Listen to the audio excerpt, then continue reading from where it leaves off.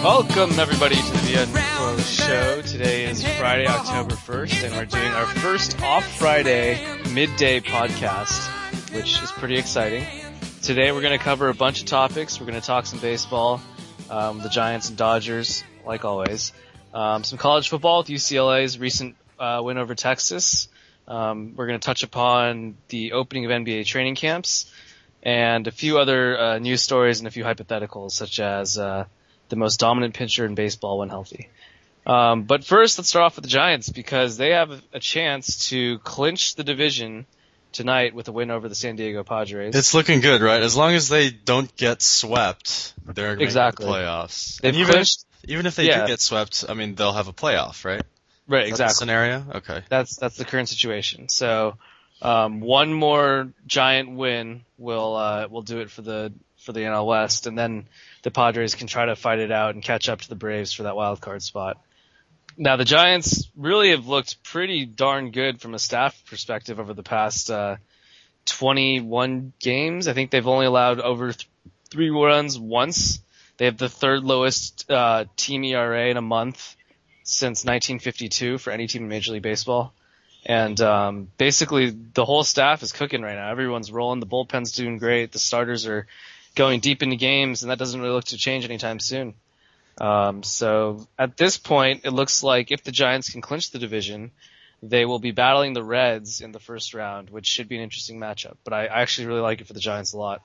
Yeah, I mean, the pitching is definitely in favor of San Francisco, no matter who they face. I mean, they're not going to face Philadelphia, but that would really be the only team that arguably has better pitching.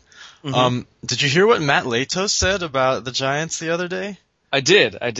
Well, okay, if you haven't heard this, Matt Latos basically said, he criticized the Giants for going out and getting a bunch of hitters during the season.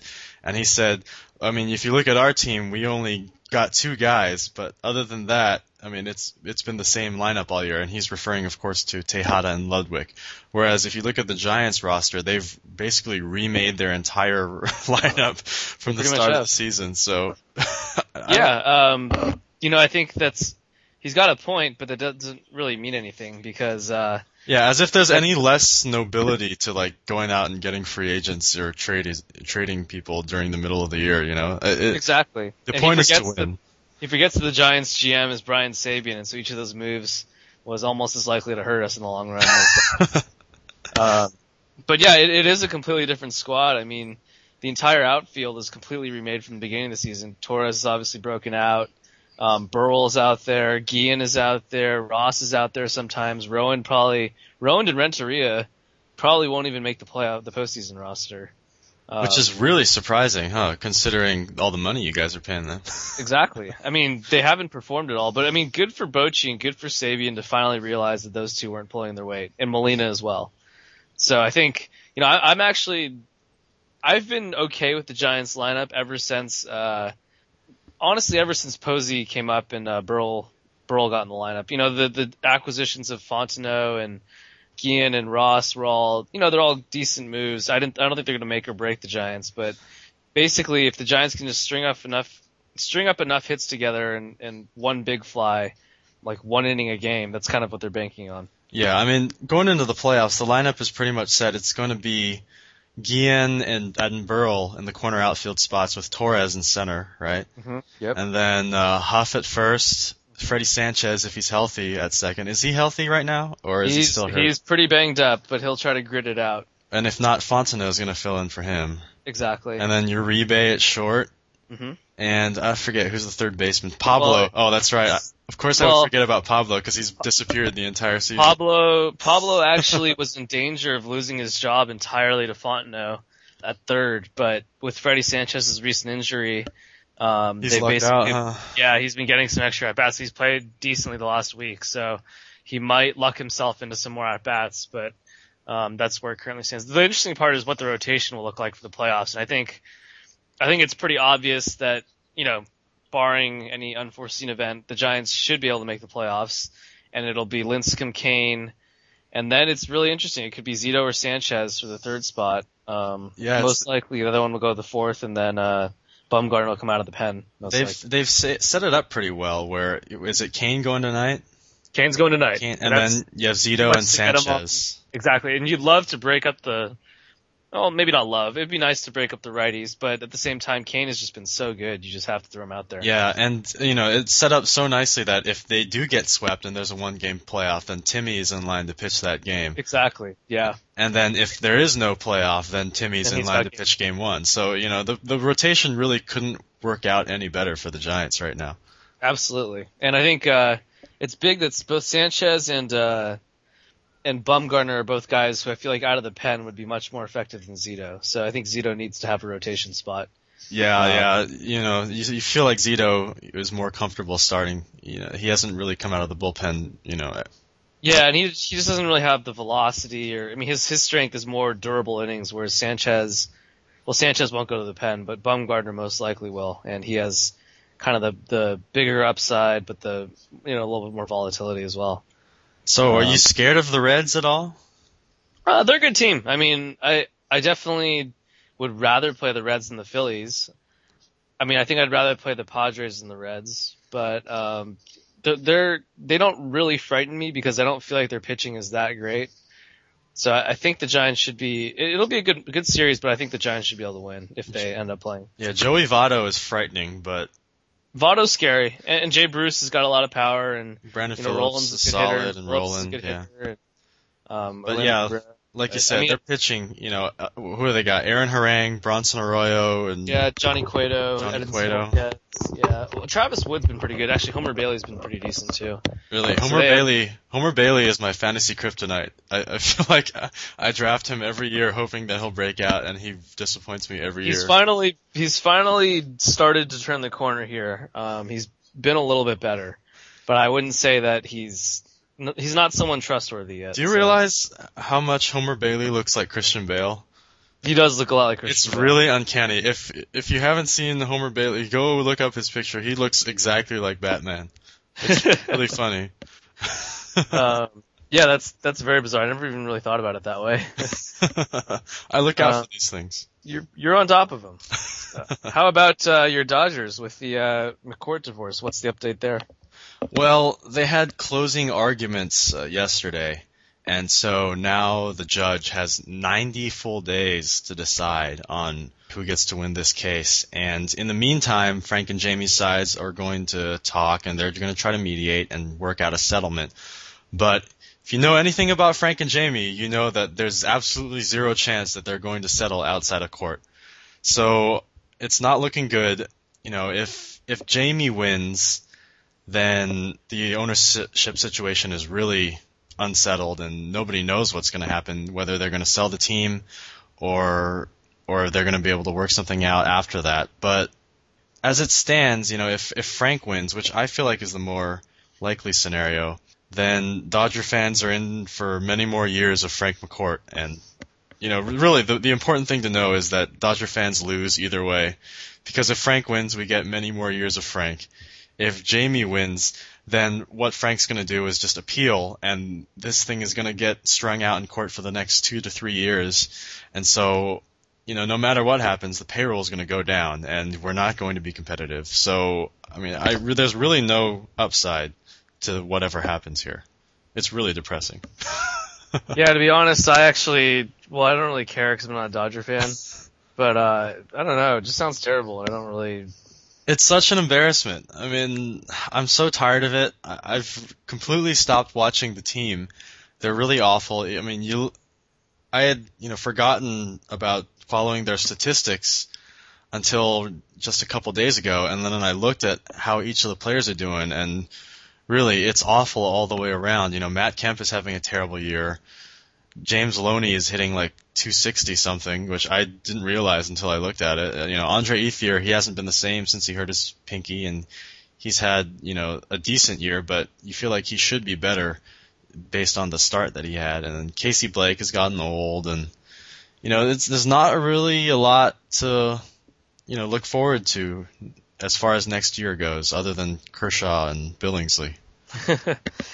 Yeah, it'll be interesting to see how the Dodgers bounce back next year. I think this year everyone pretty much disappointed up and down the lineup, so I don't know if those guys will suddenly find their focus and confidence and rebound or not. Yeah, unless something drastic happens over the off season, next season I really only see myself watching every fifth day when Kershaw pitches. But, well, he's a highlight. You never know what's going to happen when Kershaw takes the hill. I mean, he could really do some crazy things. Other than that, it's hard to find interest in this team. Absolutely. They're just really bad.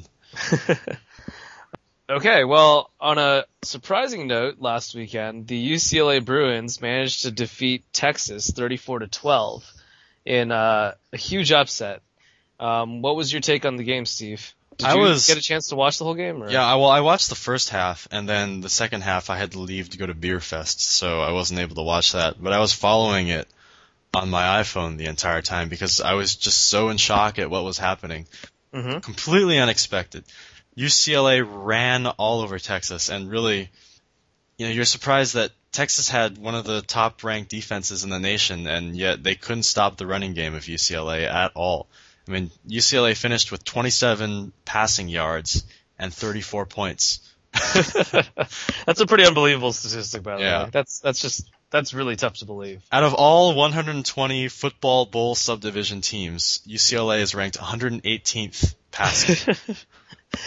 Well, the pistol, which was so successful, it's not really designed to be a huge passing, scheme, but obviously much more than passing the ball 8 times in a game. Yeah. I thought my take on the game was that it was a story of two halves, right? The first half, honestly, the UCLA got kind of lucky. I mean, Texas had a lot of turnovers, some boneheaded decisions, and to be perfectly frank, the Bruins could have and should have been up by more than 13-3 at halftime. Yeah, they had a lot of turnovers themselves. Yeah, it was really sloppy on both sides. They didn't really capitalize fully, and I think so that's the first half. The second half, obviously, the Bruins came out and dominated, and that's where they really made their mark because they ran the ball and they just crushed Texas, blew them off the ball.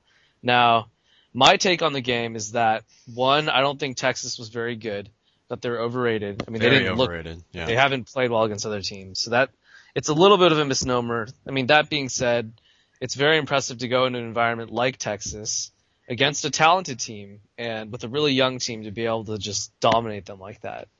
I was surprised at the contingent of fans that UCLA had in the stands too. It looked like it was pretty sizable. Yeah, I think we actually traveled pretty well. Yeah, we traveled very well.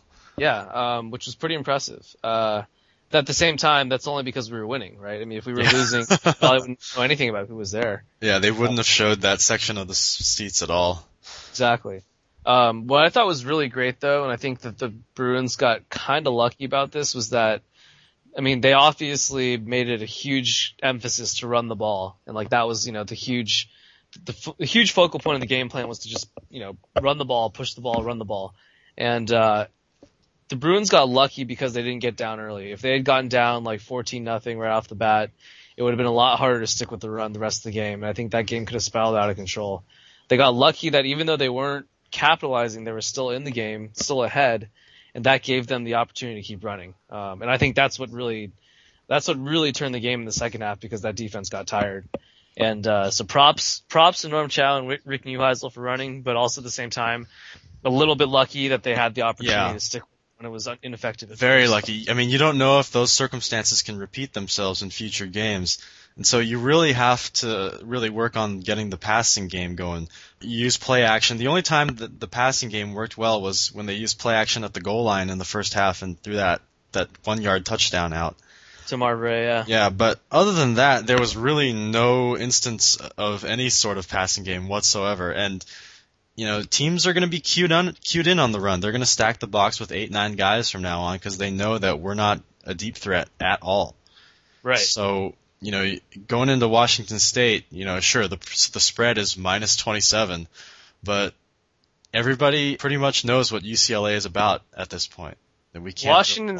Washington State, I mean, it's not really a trap game. It's just like a letdown game. Yeah, I feel like 27 points is too much. Yeah, I have a feeling this is going to be one of those games where UCLA wins, but not really convincingly, kind of like, 35-21, where like, one of the touchdowns is off special teams and it's a close game and they just kind of end up, putting up points at the end. Yeah, I feel like we're going to have some defensive touchdowns in this one. Our offense, I don't have really very much confidence in them despite what happened. I mean, not only that, but Kevin Prince has been out for much of this week with that knee problem. And I think the one thing that you can say about Prince is that, there's two things. One, he gets hurt a lot, like abnormally a lot. Yeah. Secondly, when he is healthy and gets the chance to actually play and practice, he's decently effective. But whenever he's out, the Bruin offense just completely struggles because he's just rusty, can't hit his passes, and all of a sudden, the whole team's struggling. So I wouldn't be surprised to see some UCLA offensive problems this week. Even Prince has been much better running the ball than he has been throwing it. I mean, he's been rushing about 10 times a game, and he's been pretty successful. Yeah. I like the pistol scheme. I think it's helped our run game vastly. But absolutely. And I don't know if you watched the Nevada-Cal game a few weeks ago, but Nevada crushed Cal, didn't it? Yeah, that's how the pistol's supposed to be running. They had Colin, what's his name, like Kaepernick or something, and God, that guy, that kid knew exactly what to do with the ball every single time, and he was unstoppable. I mean, he was throwing the ball really well, and the running game was just, perfect because he was just reading that run option, just killing it with it. Yeah.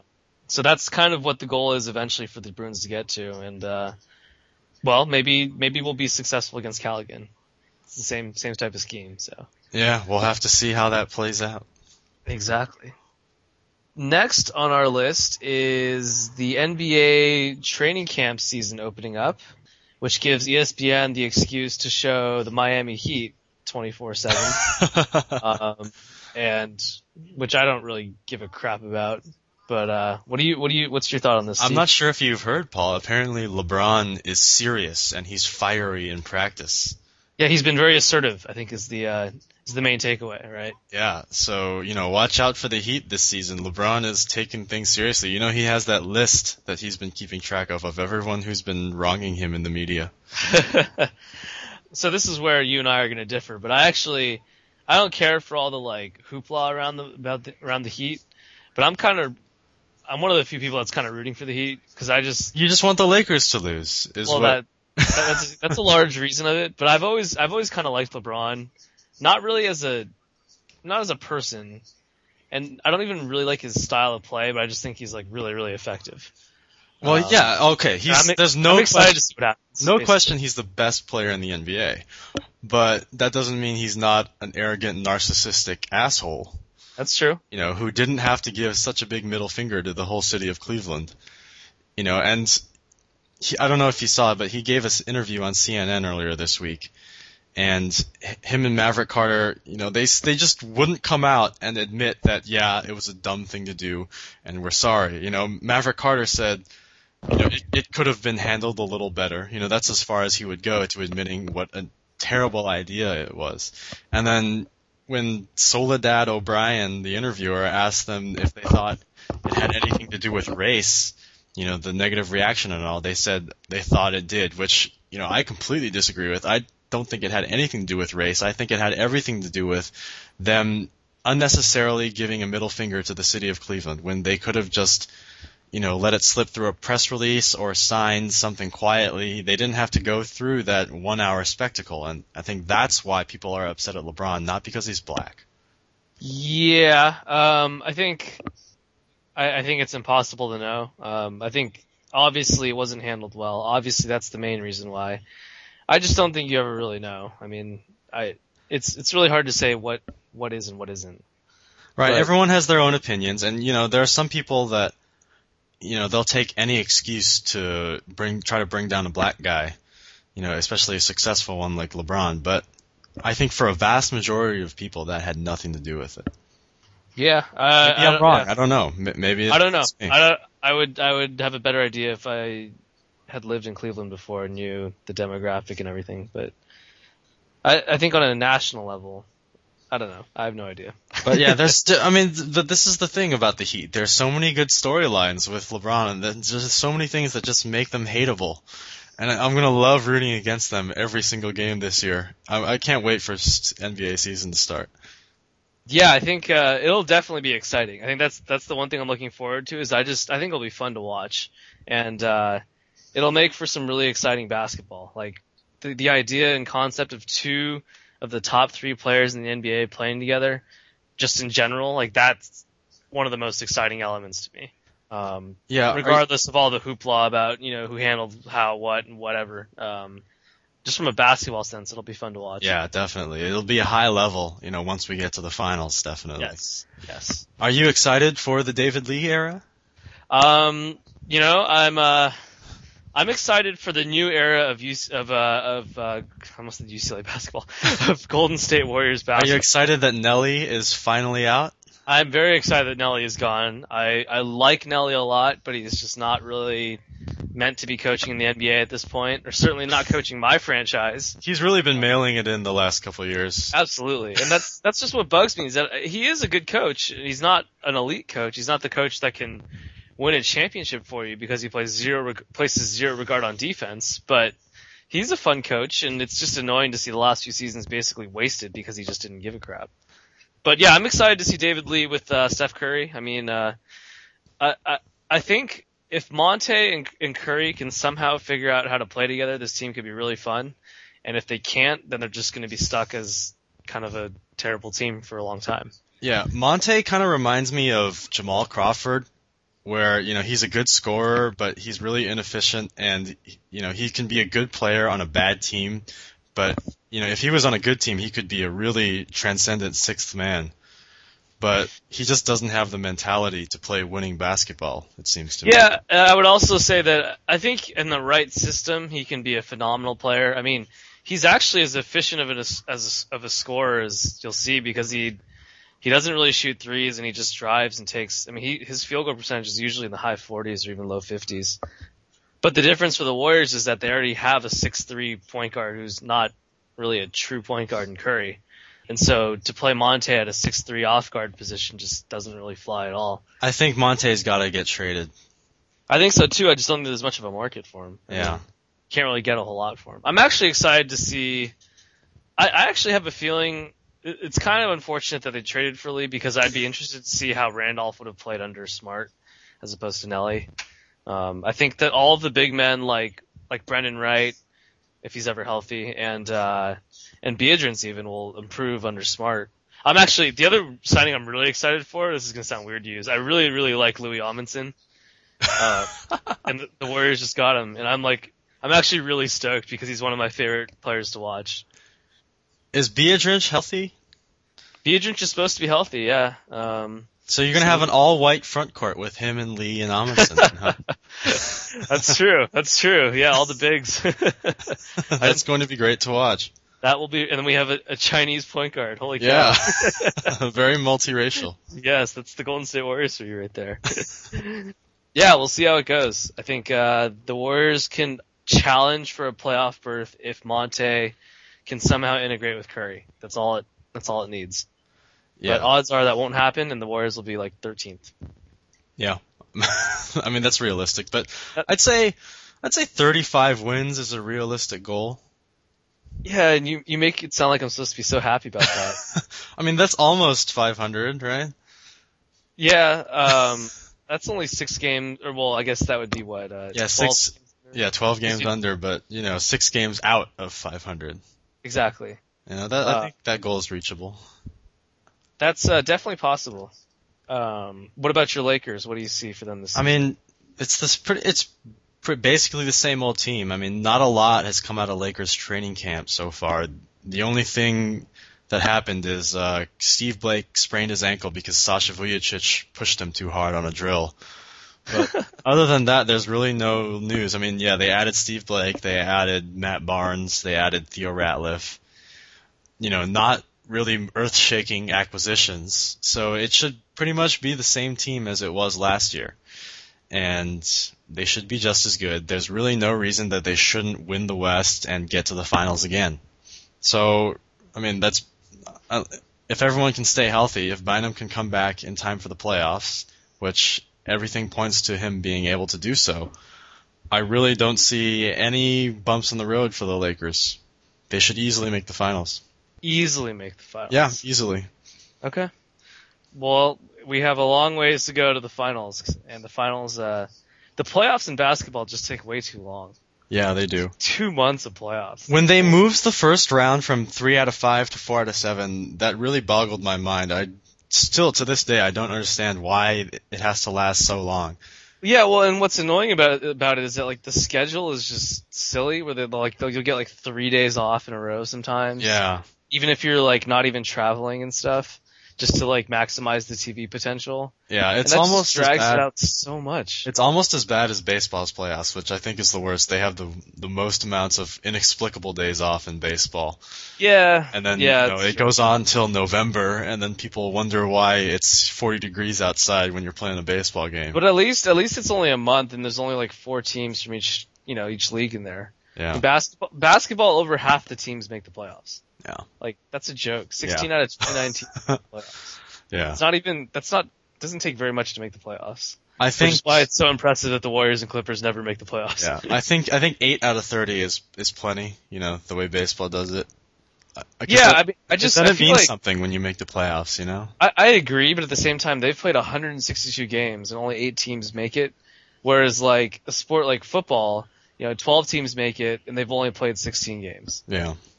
It just feels like there's a lot of effort in there that never gets rewarded in baseball. Yeah, but that's the nature of the game. That's how it is. You can't have too many teams in the playoffs, otherwise you're going to be playing in December. Yeah, that's true. Yeah. Okay, well, the next story I wanted to bring up was Alberto Contador's recent positive test during the Tour de France, which he won this year, for an illegal substance, performance-enhancing drug of some sort. And his explanation was that he ate a bad steak. Now, what's your thought on this, Steve? I think this is the best excuse for steroids that I've heard so far. It's better than Miguel Tejada's B12 shot, which previously I think had taken the cake. So, I'm proud of Contador for coming up with such a great excuse, a bad steak. But am I surprised? Absolutely not. Every single person who wins in this sport seems to cheat. I mean, except for Lance Armstrong. But there's huge suspicion about Lance Armstrong. If you go to Europe, every single person in Europe thinks he cheated, even though he's never tested positive. Mm-hmm. But, this doesn't surprise me at all. It seems like a vast majority of the cyclists in the Tour de France are on the juice.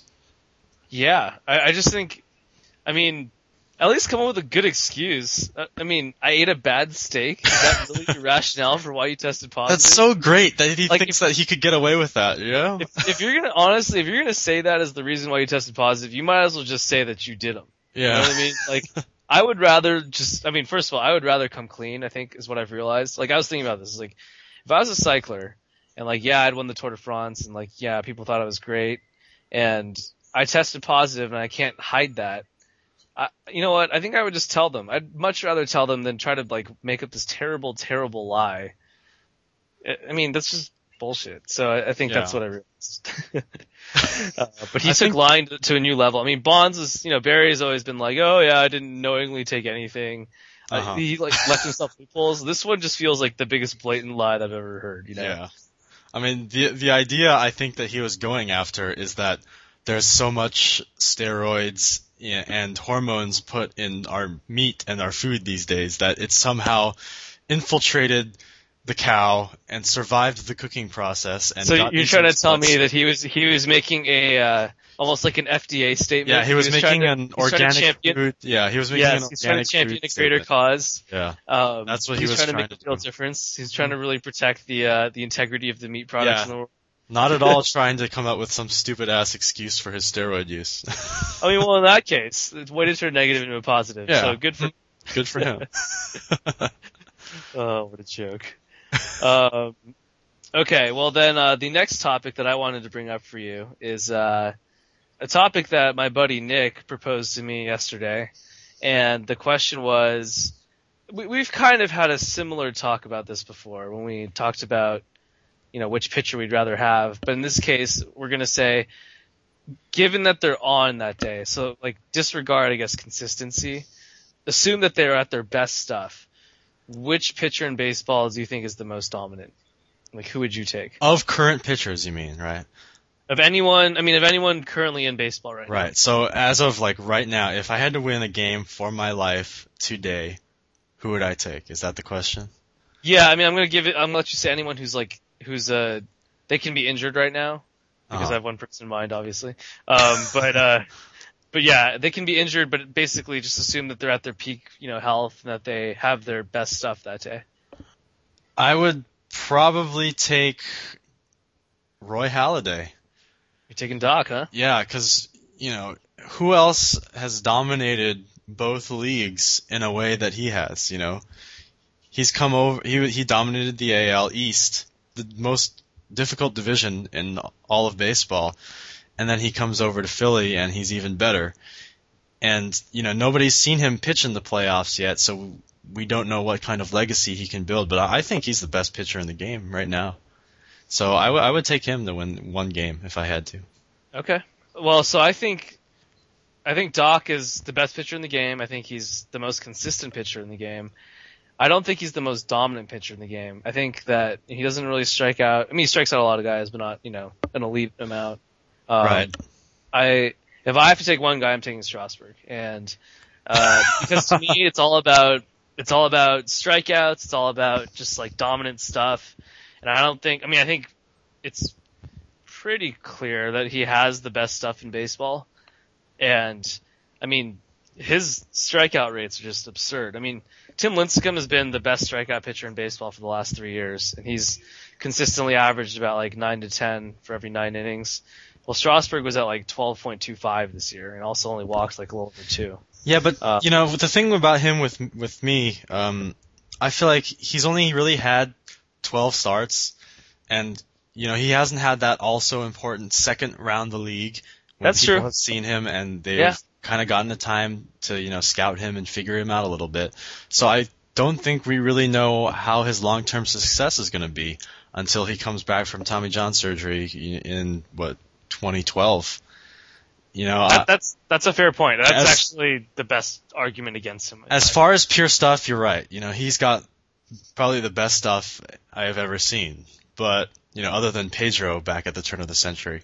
Right. But, I just feel like, we haven't seen enough of him to be able, at least for me, I haven't seen enough of him for me to feel supremely confident in him to win one game if I had to.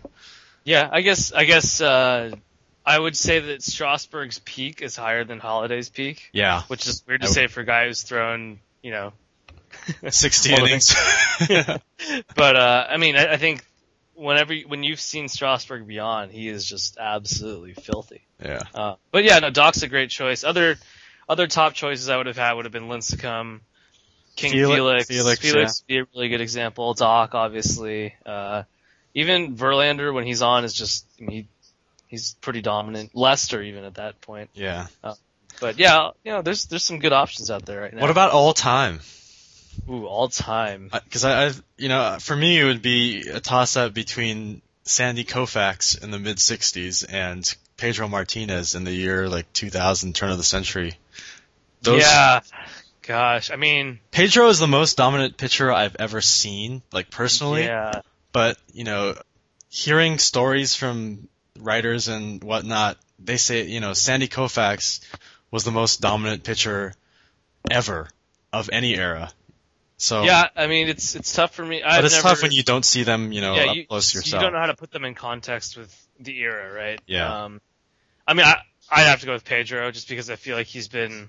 When he was in those early 2000 years, God, he was just unbelievable. Yeah. But even Randy Johnson would probably be the second guy out of all the guys that I've seen since we've been alive. In 2001, Randy Johnson, yeah. He was absolutely dominant in that year. You just don't want to face him when he's got everything going. He's just untouchable. Yeah. But yeah, that's a good follow-up question there. Thank you. The last major topic we were going to discuss was the greatness of the sports cliche. And I think anyone who's ever watched any sports, especially the post-game interviews, I mean, any of us could really be an athlete, or at least give an athlete interview, because it's really not too difficult. Yeah, you say there's about a list of about 20-something or so things that you just repeat over and over again. I mean, so do you want to do like a mock session here? Do you want me to interview you, or you interview me? Okay. Yeah. How about interview me? Yeah, ask me any question. Okay. So Steve, you guys you really came back strong there in the fourth quarter. You guys managed to put a bunch of points up on the board. Do you mind telling me what the process of how that happened was? Yeah, well, we played hard. We went out there, we executed. We did what we had to do. It was a battle. We come out here, we go into a hostile environment, and we just do what we got to do. Good. What about next week? You guys have a really big game against the Clippers next week. How are you gonna handle it? Well, I first of all, let me say that, I'm glad that we could come out of here with a W, obviously. And so, obviously next week when we go face the Clippers, hopefully we can come out of there with a W as well. It's going to be tough. It's going to be another hostile environment. They're hurting for wins, so, they're going to give us the best. They're going to give us. No, never. But yeah, they're gonna give us their best shot. So we gotta bring our A game. We gotta make sure we don't take them lightly. But it's a long season. You gotta take it one game at a time. You can't get too high or too low. So you gotta approach it one game at a time. That's what we're gonna do. All right, thanks for your time, Steve. Thanks. That was pretty good. Good. Yeah, thank you. I like my favorite ones are just like. My favorite one's the execute. I always love the execute thing. Execute's always good, yeah. I love when they say, like, you just gotta make plays. Like, playmakers gotta make plays, You just gotta make Yeah. It's like, alright, cool. I've got a list here of a bunch of ones that I like. The first one on the list is obviously. I'm not sure if you noticed, but there's a lot of guys. I've never noticed. Well, listen for it from now on, because it's really prevalent in most sports interviews these days. They'll say obviously a lot, and they'll say like, obviously he's a great pitcher, or obviously, they're coming in here, wanting for a win, or obviously this, obviously that. Well, you know what? If it's so obvious, then why are you bothering to say it? But yeah, look for that from now on, because you'll start noticing it if you look for it, because it's there and they say it a lot. Another one that I like is at the end of the day. They say that a lot. At the end of the day, you just got to go out there and execute. Yes, definitely. That's a good one. I like, don't try to do too much. That's a good one. Mm-hmm. Where, you get a good pitch. Don't try to hit home runs. You're just trying to get a bat on the ball, get a good pitch to hit. Yep, definitely. The hitters have a lot of them. Hitters, they say, that was a good piece of hitting. Let's say the pitcher throws an outside pitch and he reaches out and plunks it into the opposite field. The announcers most always say, that's a good piece of hitting by whoever. And I always wondered, why is it a piece of hitting? Why don't they say that's a good job of hitting, or that's a good hit by whoever? Why is it always a good piece? I never understood that. That's a good question. I'm not sure. Yeah, keep going. You've got a good list here, Steve. Yeah, one game at a time is always a good one. This goes one game at a time, and it's a long season, and 162 games, and don't get too high, too low. Those are all kind of interrelated. Those are all of the same family, where they're talking about the grind of the season, and so those are always fun. One game at a time. Yes. I like the war metaphors. It's going to be a battle. We're going to go out there, my soldiers. Kevin Garnett is famous for a few years ago taking this too far. Well, honestly, though, Kevin Garnett does treat it like a war. He does. If you look at his face. To be fair, that guy is crazy. Yeah. But yeah, I love it when they say, oh, it's going to be a battle out there. We're going to fight, talking about it as if it's an actual physical confrontation where people are going to die. Yes. Pitchers have a lot of good ones too. They say, I made good pitches when I had to. Making good pitches is a good one. I was aggressive and went right after the hitters. Mm-hmm. I like it when they go right after him. I like, he challenged this guy. Don't try to nibble around the edges. You just got to challenge him. I like that. Hostile environment, I think, is a classic. Yes. They can never find another phrase to say for going Instead of hostile, you mean? Game. It seems to always be a hostile environment, huh? It's going to be, a loud building, or there's going to be a lot of booze, these just don't sound nearly as interesting, you know what I mean? Yeah, but you'd think that someone would have come up with some kind of substitute for hostile environment. Because literally, that's the only word or phrase that they use to describe playing road games in the playoffs. It's always a hostile environment.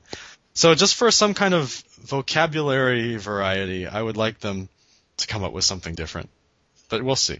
I doubt it. Yeah, and the number one classic sports cliche on my list is 110%. I think that's the best one ever invented. As if you could possibly give more than 100%. Some people say it's like 150%. Yeah, I've heard that one before. And I never understood it, because 100% mathematically is the most that you can possibly give. And they're trying to say that their level of effort goes beyond that. Which, talk about hyperbole. It's mathematically impossible. So, from a nerd standpoint, that one always was kind of funny to me. But yeah, I think that's the all-time classic, giving 110%. 110%. Yeah, that's one of the ones which is really just overused. It's all the time, every sport, any application. It's applicable everywhere. So, okay, well, I think we can easily, with these handy tips, any common fan can give a quality sports interview at this point. Yeah, do you remember in Bull Durham the scene where Kevin Costner is teaching Tim Robbins all his cliches? Oh yeah. That's a good one. That's what always comes to mind whenever they have these sideline interviews. Absolutely. Yeah. Okay, well, to wrap up the week, why don't we move to our Mary Boff Kills? So, I will go first. I actually came up with these three last week when we were recording with Tommy, and right. The three that I had were the Friends girls. So, Lisa Kudrow, Jennifer Aniston, and Courtney Cox. And we'll go with their real, in real life, not their Friends characters. Right. Okay. I think this one is pretty easy for me. I'm going to marry Courtney Cox, fuck Jennifer Aniston, and kill Lisa Kudrow.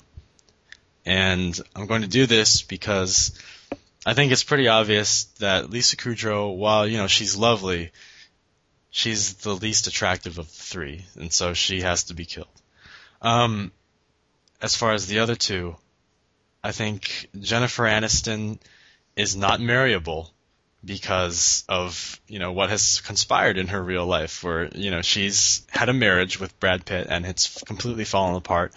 And I think a lot of that has to do with the fact that she didn't want kids, and, that kind of pushed Brad Pitt in the direction of Angelina Jolie. So we don't know exactly what happened there, but it seems like Jennifer Aniston, there's a reason. So you're just saying that she's damaged goods, basically. Yeah, there's a reason that she hasn't been able to settle down and find a husband at this point in her life. It's, there must be something wrong with her, other than because she's obviously very attractive. And so you wonder why she hasn't been able to settle down. And so I think I would fuck her and not marry her, and I would marry Courtney Cox because she seems, she's recently a mom, and she's had a relatively stable marriage with David Arquette for a long time, and I feel like, part of this goes to her Monica character, where her Monica character was very much, wanting to be a mom and wanting to be a wife and, wanting to settle down.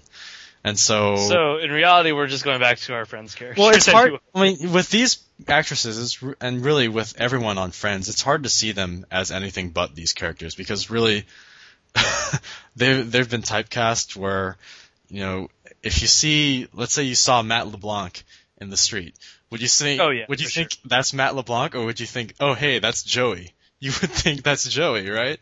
Those characters are so iconic, and I think that, it's tough to see any of these people as anything but their friends' characters, but, we know a lot about these actresses' personal lives, and so I think we can make a pretty good assumption based on that. Okay. Somewhat sadly, I have the exact same 3 as you, which I guess isn't really that unexpected, given the 3 that are the 3 options that there are. Yeah. But I mean, it's kind of, it's a little bit disheartening to have the exact same, but the rationale, unfortunately, is pretty much the same as well, because I think that, it's pretty obvious that Lisa Kudrow is the least attractive, that Monica, or I guess Courtney Cox, is she's kind of feisty, but she'd make a good fit. Yeah, exactly. Yeah. And Jennifer Aniston is really, really attractive. So, I don't have anything to add after what you've said. Pretty good job of explaining. All right, well, you want to move on to mine then? Yeah, let's do that. Okay. In celebration of the beginning of NBA training camp, we are going with the WAGs, which, if you don't know, the term WAG stands for wives and girlfriends, of crappy European basketball players. And why did I choose crappy European basketball players? It's because Sasha Vujacic came out with his own line of jeans this week. He signed a deal with a fashion company to produce a line of jeans called SV18. And they're going to be jeans that fit big and tall men.